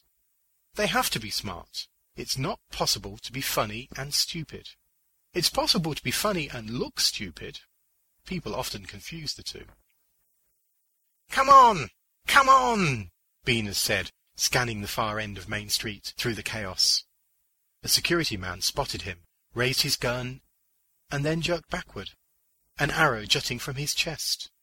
A hearty, wet whinny rose above the commotion. Dozens of knights cantered into view, led by Sir Clark. The clowns cheered. Beaners felt the strangest, most wonderful feeling glide down his back as he watched those knights race into view. Knights who were, for the moment, their allies. Green Arrow, riding beside Sir Clark, lowered his bow and gave Beaners a salute. The clowns shifted tactics, joining the knights in attacking security rather than attempting to evade them. Soon the outnumbered security forces lay dead or dying. Knights and clowns fanned out, seeking more, until nothing moved except knights and clowns, jugglers and fat ladies, lions, trapeze artists, and Marks. Beaners turned at the sound of an approaching horse. "Where would she be kept?" Green Arrow asked from astride the braying horse. Beaners led him to the entrance of the underground. The heavy steel door was sealed.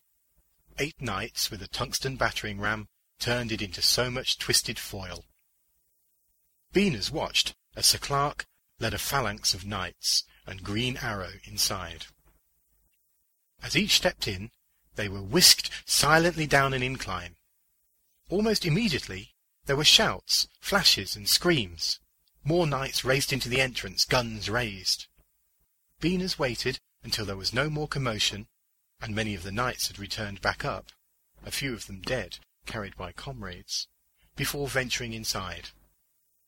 For some reason, Beaners had always pictured the underground as a nest of narrow concrete tunnels and cramped rooms. But it was nothing of the sort. A huge, opulent expanse met him at the bottom. There were vast moving pictures on polished marble walls, sparkling blue-green streams pouring into gushing fountains, big glass balls tumbling through the air. All was silent. Beaners wandered from one cavernous room to the next, looking for Green Arrow. Occasionally he came upon the mangled corpse of someone from management. He crossed a giant hall filled with glass balls. It had no floor save for a narrow railed walkway. Below, glass balls disappeared into bright violet light. On the other side of the hall, Beaners encountered 6 beautiful, astonished-looking women in a big round pool of whirling water. He was too far away to see if they were naked, but close enough to see that they weren't management. A couple were superheroes, a Scarlet Witch and a Supergirl, and others looked like they could be from Sextown. "Have you seen Green Arrow?"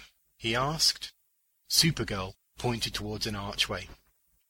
Beaners tipped his little hat and forged on. Beaners found them sitting on a bed of floating marshmallows in a courtyard. Green Arrow was comforting Diana, who was crying. Diana was a Wonder Woman. She had long black hair and a red, white and blue costume with hot pants that showed off long legs. Beaners got a lump in his throat watching them. He imagined comforting Roxy like that.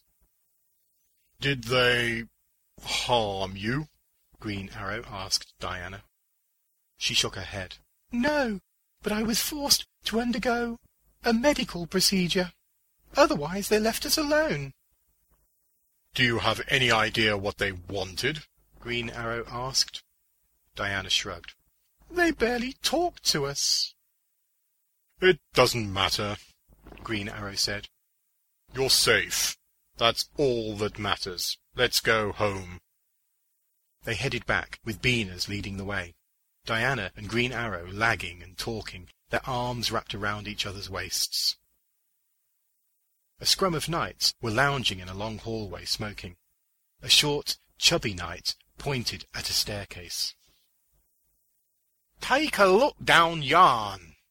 You're not going to believe it. A deep humming emanated from below. The stairs led to a room of polished steel. Giant bronze pigs, each a dozen feet high, lined the room like golden idols. The humming vibrated deep in Beaners' belly. He eyed the pigs uneasily. What the blazes is this? Green Arrow said. Look at this! Diana called from behind one of the pigs down the long row. As Beaners and Green Arrow joined her, she pointed at its posterior. The pig's tail was rising, its hind end bulged, something gummy expanded, as if the pig was blowing a bubble out its back end. The bubble grew, swirling with colours. The walls of the bubble, stretching and thinning, becoming opaque, until it was apparent that the colours and movement were inside. Without warning, the bubble burst. 3 small, naked clowns tumbled out, landing in a heap at Beaners' feet. Wah! One of them cried in a diminutive voice. They were slick with goo, their eyes half closed and fluttering, straining against the bright light. There was a long, awkward moment when no one spoke. Evidently, Beaners said, clowns are born of pigs after all.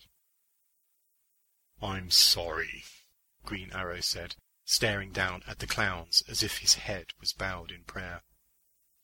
I don't understand any of this, Beaners moaned. He lurched, dragging his gaze away from the little clowns, who were falling over each other, pinwheeling their little arms. He continued down the length of the room, to the wide, double doorway at the other end.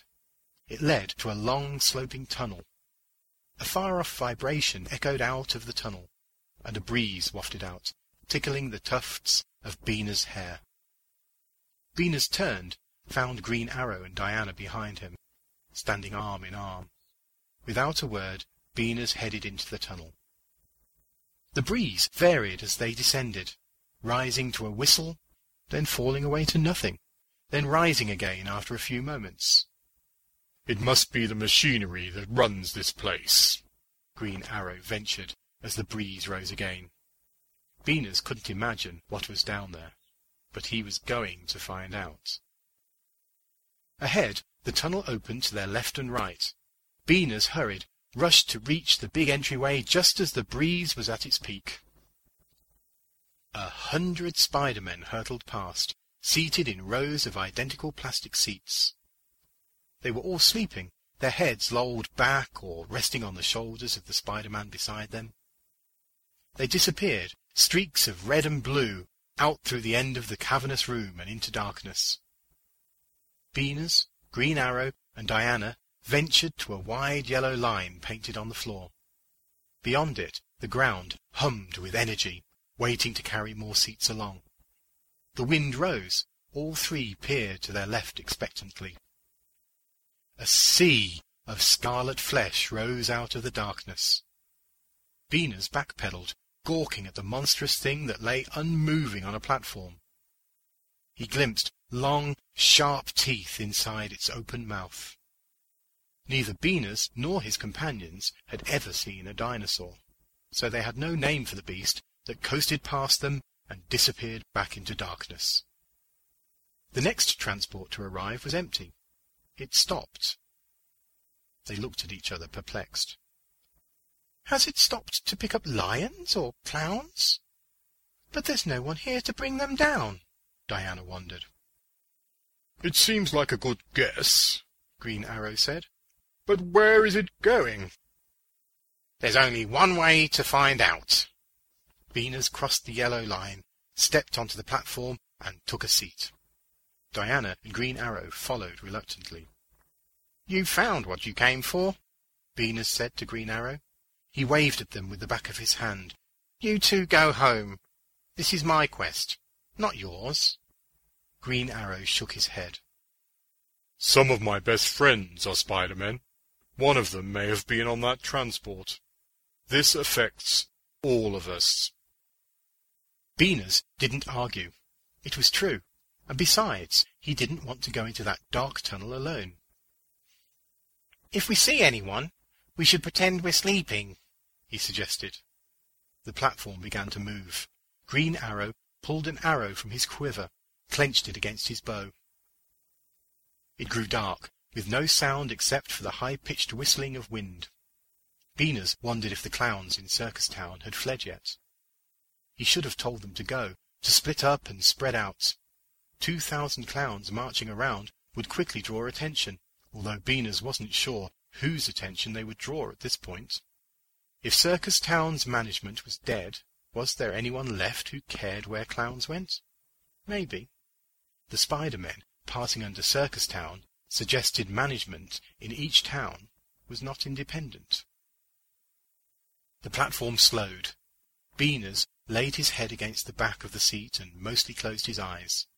Through slits he watched as they passed through a station that looked just like the one under Circus Town, only the floor was lined with sleeping knights in full armour. 4 people, management types, were working around them, one running a thick machine carrying a pile of knights in a scoop. There were strange black marks on the wall. It grew dark again. They passed through another station. Vampires in black capes were alongside werewolves and green-skinned Frankensteins. They were below Monster World. The stations kept coming, and Venus kept watching and thinking. "Clown," Green Arrow whispered in the darkness between 2 stations. "If we come upon a station with only 1 or 2 persons, we're going to leap off and take them captive, and find out what in blazes is going on." It seemed a reasonable plan. They had no idea where they were going. This trail could lead to a furnace. Best to get informed. They hit a stretch that was longer than usual.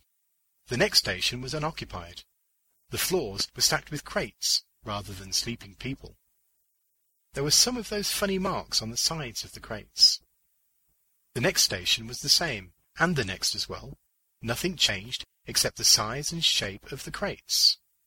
Finally, they passed through a station where a lone greying man was bent over an open crate, his back to them.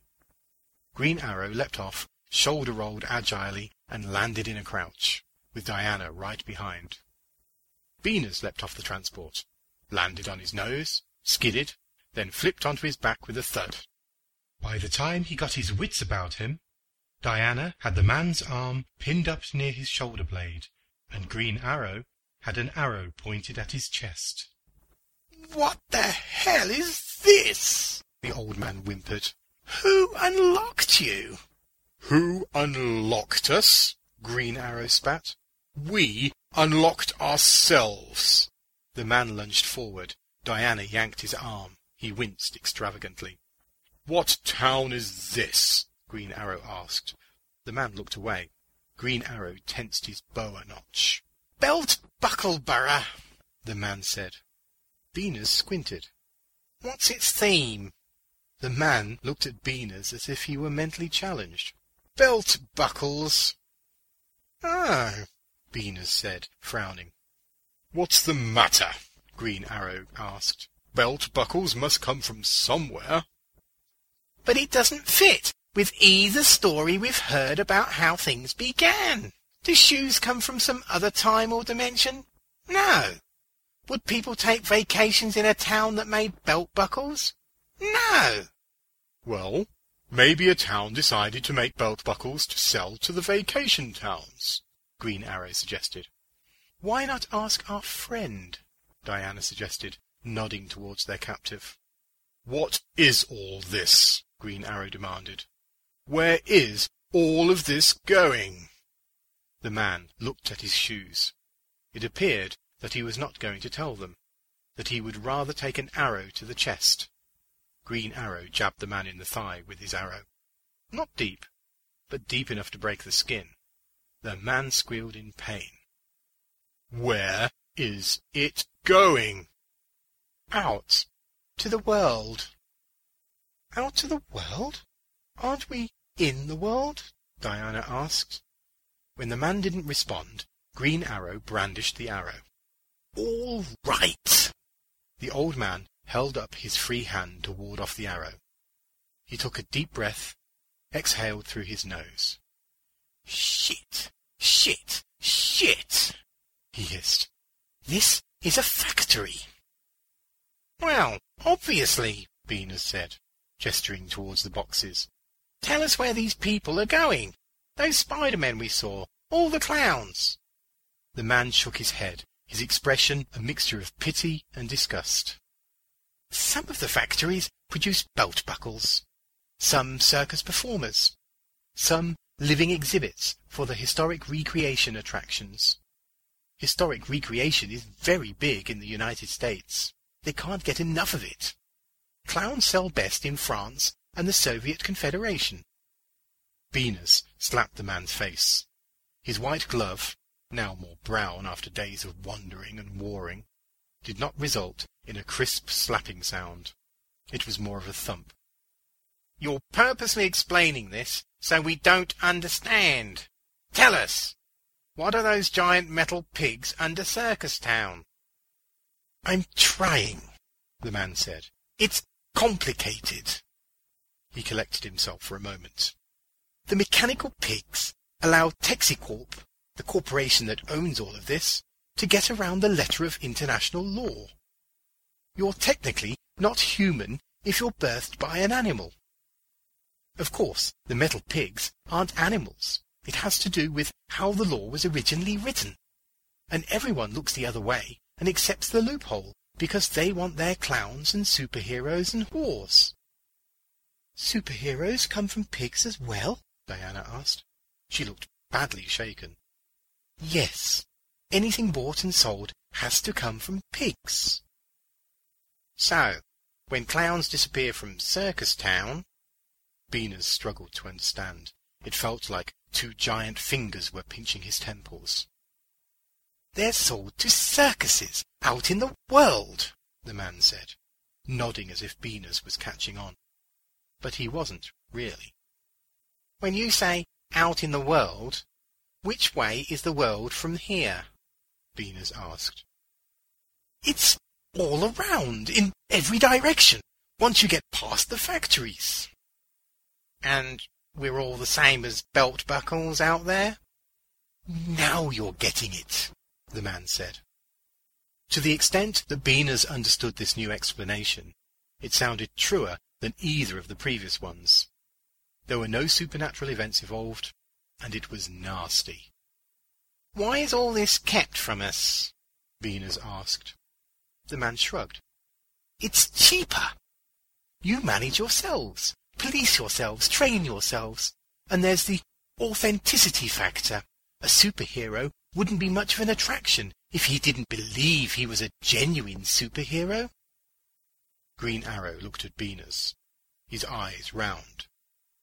Can he possibly be telling the truth? Of course I'm telling the truth, the man interjected. A seam of blood had welled up where Green Arrow poked him. I don't know, Beaners said. I've heard so many stories about how the world began that I don't know what to believe any more.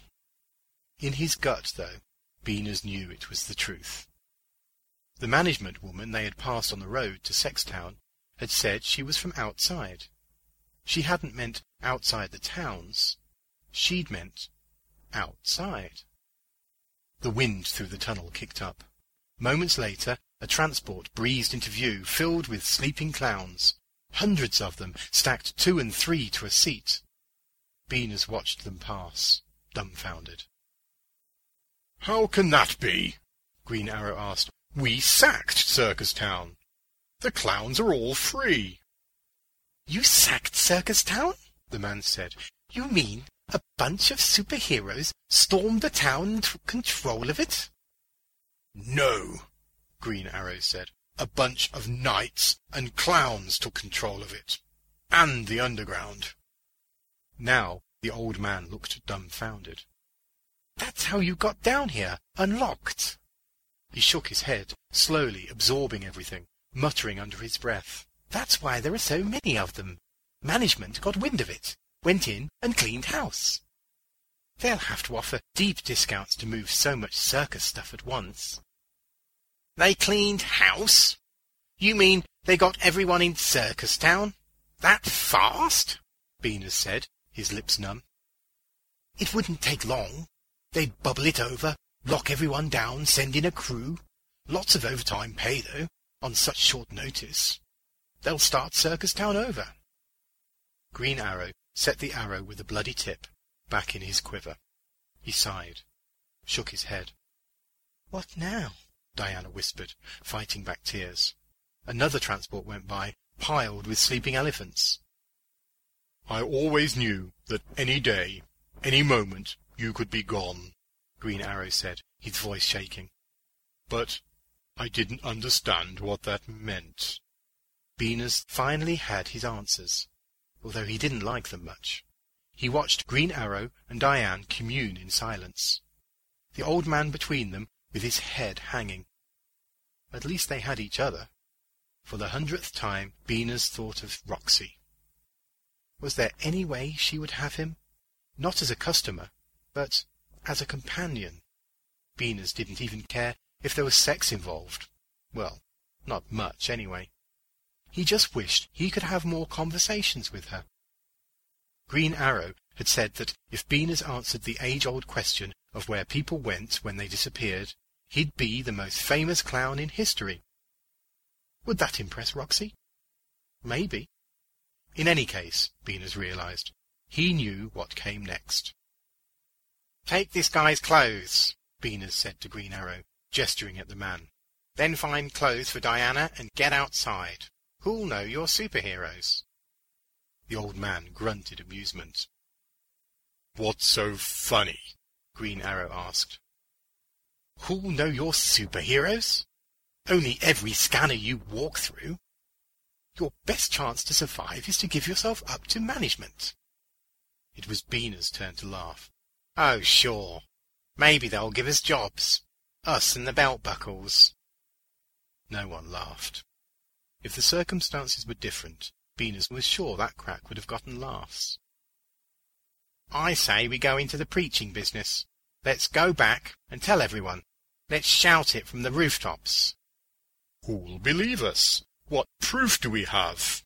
Green Arrow asked. Beaners considered. He pointed to a box of belt buckles. "We'll take one of those, with the funny markings on it, and—" Beaners pointed at the old man. "We'll take him." Green Arrow and Diana looked at each other. Diana nodded. "You're making a mistake. There's no telling how management will react if you do this," the man said. "I guess we'll find out," Beaners said.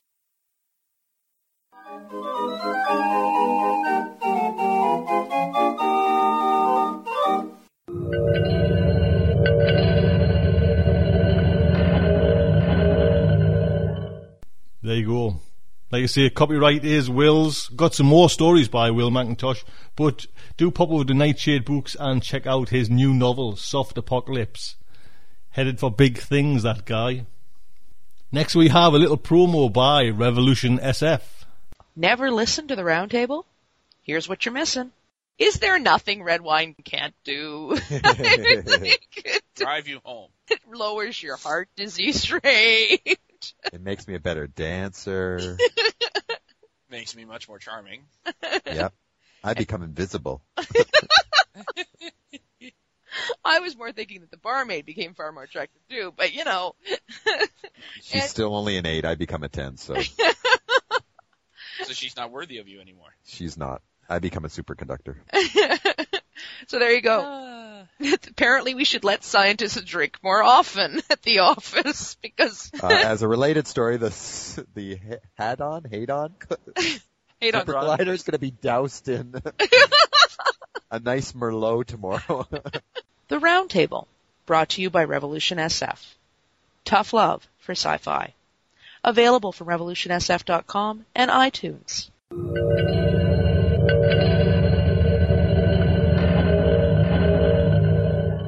There'll be a link on to Revolution SF. Do pop over there. That is show 182. Put to bed. Don't forget, a few things. We are selling tickets for the making of Volume 3, if you want to pop along for there. There'll be some new little workshops and lectures coming soon as well. I'm trying to organise, so do listen out for that. But until next week, just like to say, good day from me.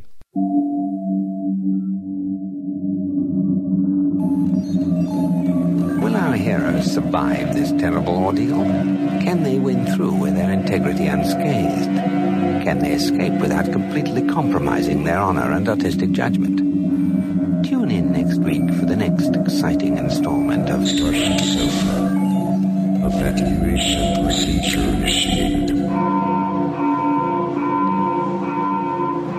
Shuttle set for launch. Airlock will be opened in 3, 2, 1.